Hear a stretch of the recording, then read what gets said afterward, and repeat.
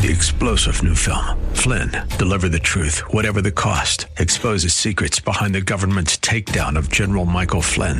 Flynn knew what the intel world had been up to. He ordered the first audit of the use of contractors. This set off alarm bells. He told the truth. He was the most dangerous person for Donald Trump to hire. They had to get rid of Flynn. Flynn, deliver the truth, whatever the cost. Available now. Watch it today. Go to salemnow.com. salemnow.com. And good morning. I'm Gary Randall. Thank you so much for joining me today. It's Thursday, October the 26th, 2023, in the year of our Lord. On October 26, 2020, Amy Coney Barrett was confirmed to the Supreme Court. I found it interesting this morning that Associated Press was talking about this. They were lamenting that she secured a conservative court majority for years to come. I hope they're right. I think they are. We're not lamenting. We're happy about it. Today in 1774, the First Continental Congress adjourned in Philadelphia.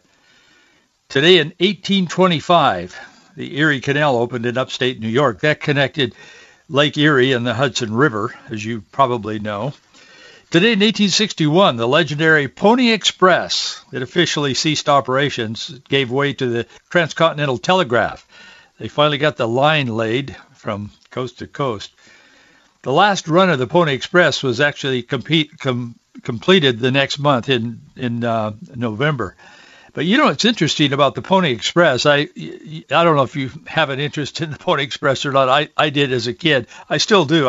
It was a very interesting period in our history, and it was a very interesting kind of an innovation, the way they used the Pony Express, and they were pretty fast. I mean, getting the mail where it was supposed to go. But the Pony Express only operated for a very short time, and yet they're a big part of history. And people are very aware of that and very interested in it and so on. Anyway, it's legendary, and it gave way to Transcontinental Telegraph. Today in 1984, remember Baby Faye, newborn with a severe heart defect? Baby Faye was given a heart of a baboon in an experimental transplant in Loma Linda, California. She lived 21 days with the baboon heart.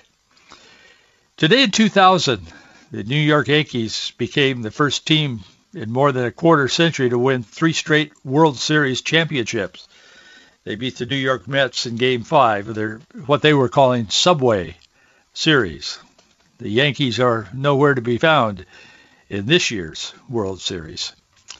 Today in 2010, Iran began loading fuel into the core of its first nuclear power plant. That would be the beginning of what we are facing today, a nuclear Iran, locked at the hip with Hamas and other terrorist groups. We'll talk a little bit more about that in a moment. If you care, Pat Sajak, the co-host on Wheel of Fortune. He's 77 years old today. Hillary Clinton also has a birthday today. She's 76. And she's still discussing why she lost the election to Donald Trump. Now, some years ago. But that's still her main theme. I think she gets up every morning and goes over that thinking, how could that happen to me? That was her life dream, is to become president of the United States. She and Bill had worked hard. In fact, I saw them in an interview some years ago. And they said, she said, I told Bill, you run first. And then after you become president, then we'll see that I get elected president. That was their shared goal for their marriage and for their life, that he and she would become president of the United States. Interesting. Goals are very interesting. But I don't think she will become president of the United States. But in this mixed up world that we live in, who knows what could happen? One good thing has happened, I'll tell you for sure. After 3 weeks without a speaker, the House voted yesterday officially to elect Representative Mike Johnson of Louisiana. CNN is also lamenting a little bit this morning. They're out with this short story. Everybody's publishing short stories on this on Mike Johnson because they don't know a whole lot about him, and I didn't either, to be honest with you. I'm learning a lot now. The more I learn, the more I like. I watched a video of his acceptance speech last night, and it was phenomenal. He is obviously a deeply committed Christian. I mean, not only on the surface, but in the heart, and very articulate. There's a little bit about him. He reminds me of a young 2023 version of Ronald Reagan a little bit. I mean, the guy is really articulate. He's married. He has 5 kids. He said, you're asking where, I don't know, Shirley, whatever his wife's name is, where she is. He said, I'll tell you where she is. She's still trying to get a flight up to Washington, D.C. He said this happened so fast, she couldn't get on an airplane, couldn't get a flight, couldn't get a seat. But he's humorous, but he's not silly. He's very serious, very articulate, as I said, very deeply committed to the Lord and to biblical principles. So with that in mind, here this morning CNN put out their little short story on him, and they said Johnson secured the gavel without losing any GOP votes. He didn't. 100% unanimous of the Republicans, which has not been the case in recent days in regards to trying to get a Speaker of the House. And CNN says, here are a few things you should know. And they say Johnson is a Trump ally, and that's in bold print. Johnson is a Trump ally. Then CNN says the Speaker was a key congressional figure in the failed efforts to overturn the 2020 election for former President Donald Trump. CNN says he sent an email from a personal account in 2020 to every House Republican soliciting signatures for an amicus brief in the long-shot Texas lawsuit seeking to invalidate electoral college votes from multiple states.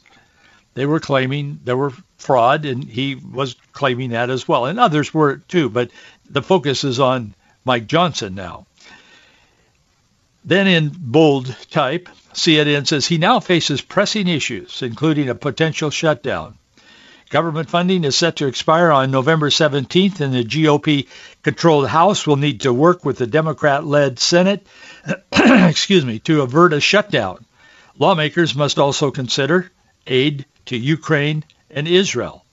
Well, Johnson made it very clear in his comments that he is 100% committed to Israel, and he got standing ovations throughout it from the floor. I mean, the people were very responsive. Even the Democrats were responding to some of the things he was saying. So anyway, I'm pretty positive about his ability to lead and where he's coming from. And CNN went on to say he's pushing an aggressive schedule. Johnson said following the victory that the House will move swiftly on several legislation, alluding to the GOP infighting that paralyzed the House in the first vote. I didn't get that he was alluding to anything about the GOP infighting, and there was, and it did paralyze the House. But I didn't get that. I listened to him, what he said, and watched him. Marjorie and I did. And I didn't get the feeling that he was alluding to anything. He said there's been a lot of infighting, and he said we've been paralyzed for a while, and he said we're going to get it done now. And he went on, he was very patriotic. He said America's the greatest thing, quoting Lincoln, the last best hope on earth for freedom and so on. He didn't, this infighting and paralyzed how, I mean, that sounds more like CNN and the left. It didn't sound like his speech at all. There are some challenges, no question about it, but he seemed like a guy that's really up for it. I'll tell you, I'll be very surprised if it turns out otherwise. But House lawmakers, they passed a resolution, in fact, their first resolution that he passed last night was aid to Israel, support to Israel. So he's moving in the right direction, and things, it looks positive for sure.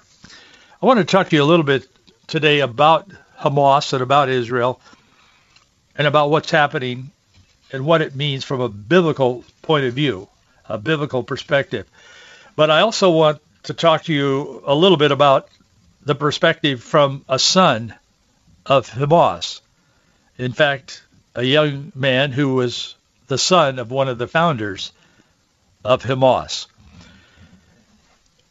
I also want to thank you for your support of this ministry. We are solely supported by those of you who listen and believe in what we're doing. And so many of you express that belief and that support in many ways with your notes and so on, along with your contributions. I read them all, by the way. I don't answer them all, but I read them all. And I thank you. I know they're heartfelt, and you're so encouraging, and it just means a lot to us because we put our best effort into this, and we try to do so every day. And you recognize that, and it means a great deal. It's humbling, and I thank you for your kindness. I thank you for your support. We need it, obviously, or we wouldn't be having this conversation without it. I wouldn't be here if it weren't for you. So thank you so much. We continue to need your support. Our address is Box 399, Bellevue, Washington, 98009. Box 399, Bellevue, Washington, 98009. You can also go to our website, Faith and Freedom, A-N-D, Freedom, all one word, .us, not .com, but .us, like United States. The son of one of the Hamas founding members says that the terrorist organization is really a religious movement. He said that's the goal of killing not only Jewish people, but also everyone who supports the Jewish people.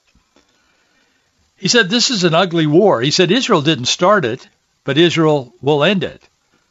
His name is Mossab Hassan Youssef. He's the son of Hamas founding member Sheikh Hassan Youssef. He was talking to CNN's Jake Tapper. The younger Youssef was born in Hamas, but later he became an informant for the Israeli people after being repulsed by Hamas and their brutality. He made a claim that he converted to Christianity. He wrote a book it's titled The Son of Hamas. I haven't, of course, interviewed him. I have seen some interviews. He kind of dances around his relationship as a Christian, but I don't really know his heart, to be completely honest. God knows his heart. But he says he's converted to Christianity, but there's no question he's very supportive of Israel, and he has denounced his father's Hamas organization, for sure. So Tapper asked him, he said, what motivates Hamas? And he answered, he said, they are sort of a religious movement. And he said, this is what everybody is afraid to say. And then he said this. He said, if Hamas was a political movement, then we can satisfy their political ambition. But Hamas is a religious movement that does not believe in political borders. Youssef said they want to establish an Islamic state on the rubble of the state of Israel. He said they want to annihilate the Jewish people and the Jewish state. He said they want to kill everybody who supports Israel and then establish an Islamic state. He said this is not the end. They want to establish eventually an Islamic state, a global state. He said, so this is what's on their mind. He said, we know that we cannot satisfy their ambition. And he said, the more power, the more power we give them, the more aggressive they are going to be. He said, hence, we cannot give Hamas what they want. Agreed. I think most of us who are informed see what he's talking about. Youssef said he has seen firsthand Hamas torture people by putting needles under their fingernails and all kinds of barbaric things. He said their brutality, their nature, he said it didn't surprise me, referencing the stories of beheadings and so on of the Israeli people, Israeli babies. The United States, he insisted, must give Israel what it needs to fight the war. Well, the House of Representatives started that step last night. That was the first thing that the new Speaker of the House brought to the floor, and it was, of course, approved. Chris Houck says incredible words from the son of Hamas, founding member, after he listened to CNN's Jake Tapper. A lot of people were weighing in on this. This Youssef said Israel is fighting on behalf of America. He said Israel is fighting on behalf of the Palestinian people. He said Israel is now fighting on behalf of the free world. He said this is not political propaganda. He said, I, as an ex-Hamas member, the son of the founder of the Hamas organization, and today as an American citizen, he said, I asked the President of the United States to give Israel the necessary cover, the necessary supply, whatever it takes to uproot Hamas. Otherwise, the next war is going to be deadlier. Interesting perspective from a kid who was born, who was fathered by one of the founders of Hamas. I think most of us have seen now what he's talking about. We've seen the brutality. We've seen the pictures. One of the things that I find incredibly difficult, honestly, to really assimilate, these kids, well, I know why they do, but it's just almost unbelievable as you watch what is happening on the campuses across America. These kids by the thousands, after seeing this torturous, barbaric brutality of elderly women being beaten and women being raped in the streets, babies being beheaded, and all of the stuff that we've seen in Israel, or in Israel recently by Hamas, you have to wonder, why? How can these thousands of kids on these campuses, Harvard and all of the Ivy League schools and others, how can they go out there in mass and with great force and enthusiasm support the Palestinian movement and Hamas in particular? And they are supporting Hamas, not just the Palestinian people. It's amazing to me. Victor Davis Hanson weighed in on that and other things on this issue. He's, as you know, he's a highly respected historian, conservative, very conservative, extremely well informed. He says that this war between Israel and Hamas, he said, is only a half war. He said it's not really a war. He said because Hamas is a cult. That's true. That kind of aligns with what this founder's son is saying, is Youssef. He said it's not really a political movement, it's a religious movement. Victor Davis Hanson sees it as a cult. He said it's not really a war. He said this war did not begin with a military assault. He said it's nothing like the Six-Day or Yom Kippur wars, or indeed most other conflicts. He said it broke out with a surprise assault by between 1,500 and 2,500 gunmen of the Hamas death squads. He said during peace on a holiday, he said they entered Israel in a long-planned hit operation to murder civilians and take captives, focusing specifically on butchering the most vulnerable, the elderly, women, children, and infants. He said in the most grotesque fashion imaginable. Exactly. That's what we've been seeing.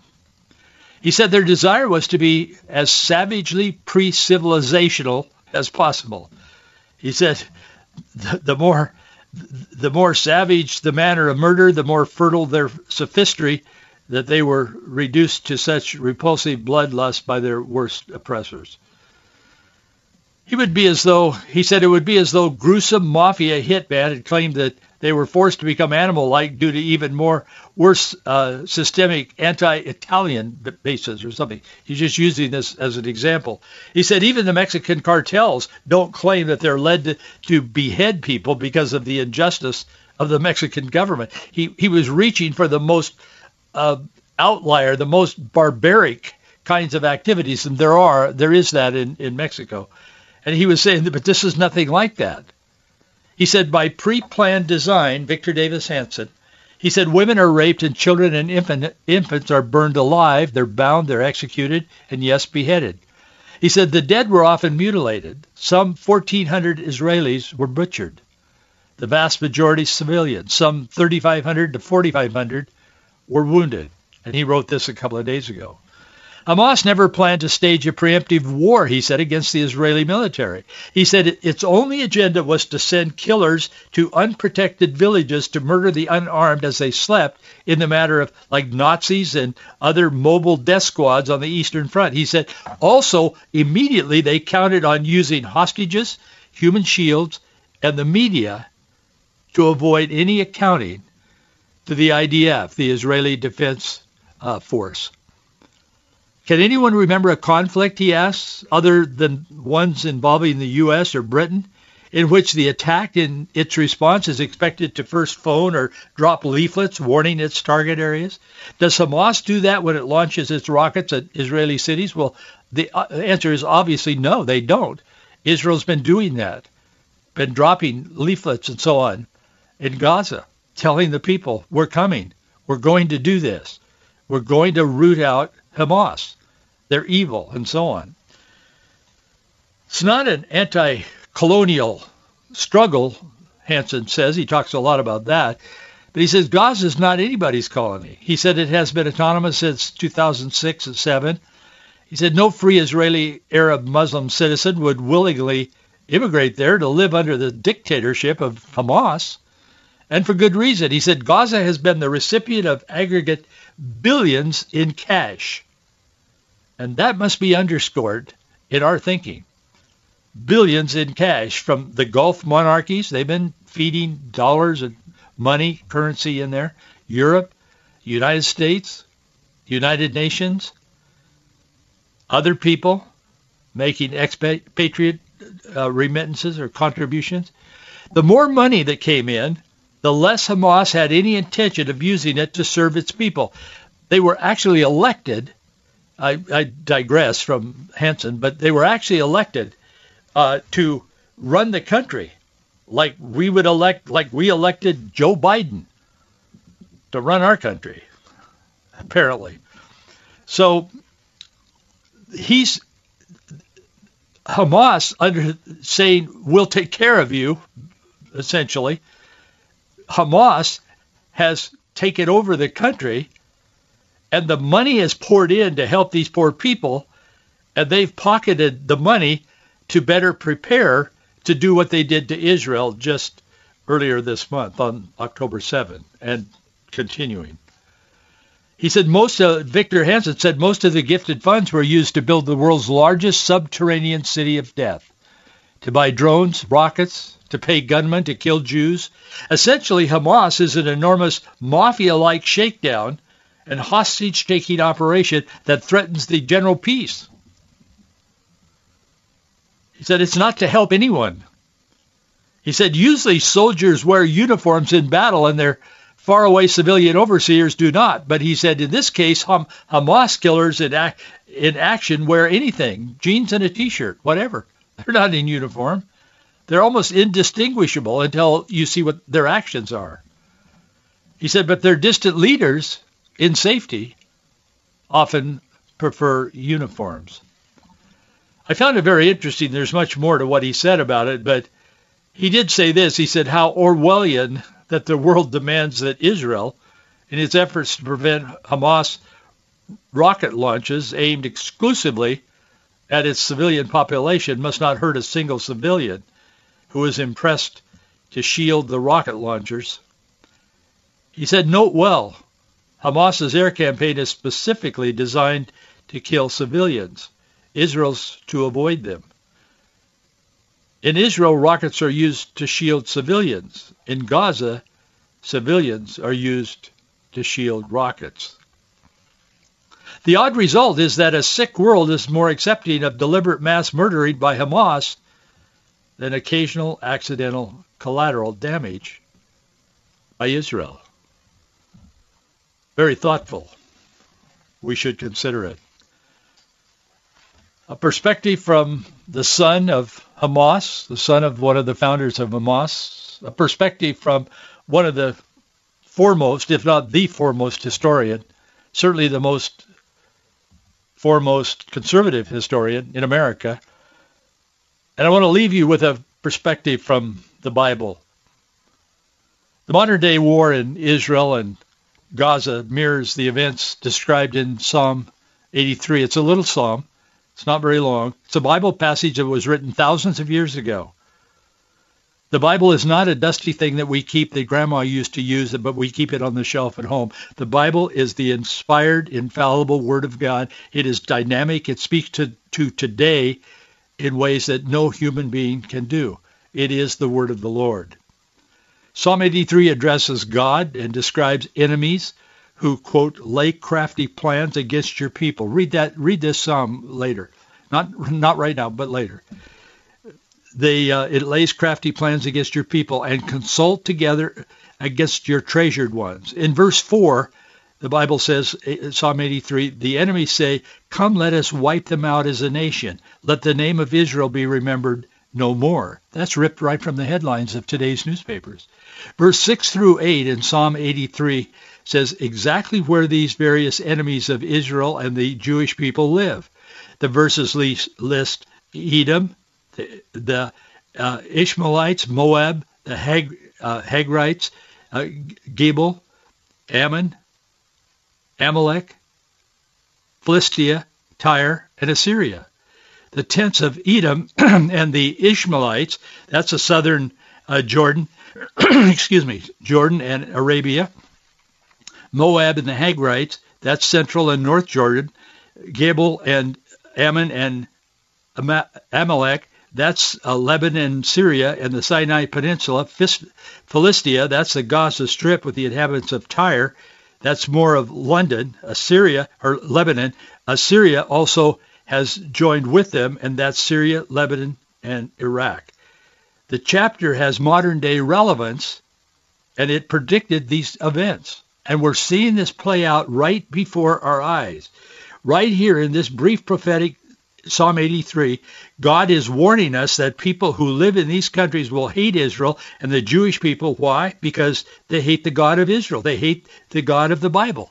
And as this son of Yusef Jr. said, his dad and Hamas that he helped found, they are trying to create a global presence, a global domination, become a world religion. How does that fit in to what the Bible talks about in the end days? That's exactly what Hamas wants. They want to see their enemies, Israel and the United States, wiped off the face of the earth. I don't know why people can't at least give the Bible a chance and read it and consider it. Many do, and many are. Some are not. But the writer of Psalm 83 asks God to destroy Israel's enemies like whirling dust, like chaff before the wind. But the writer also wants God's enemies to repent and turn to him. Verse 16 says, fill their faces with shame, that they may seek your name, O Lord. Even in this kind of barbaric activities, the people of God should pray that those enemies turn to the Lord. Thanks for being with me today. I'll see you tomorrow. 3-star General Michael J. Flynn, head of the Pentagon Intelligence Agency, knew all the government's dirty secrets. He was one of the most respected generals in the military. Flynn knew what the intel world had been up to. He understood its funding. He ordered the first audit of the use of contractors. This set off alarm bells.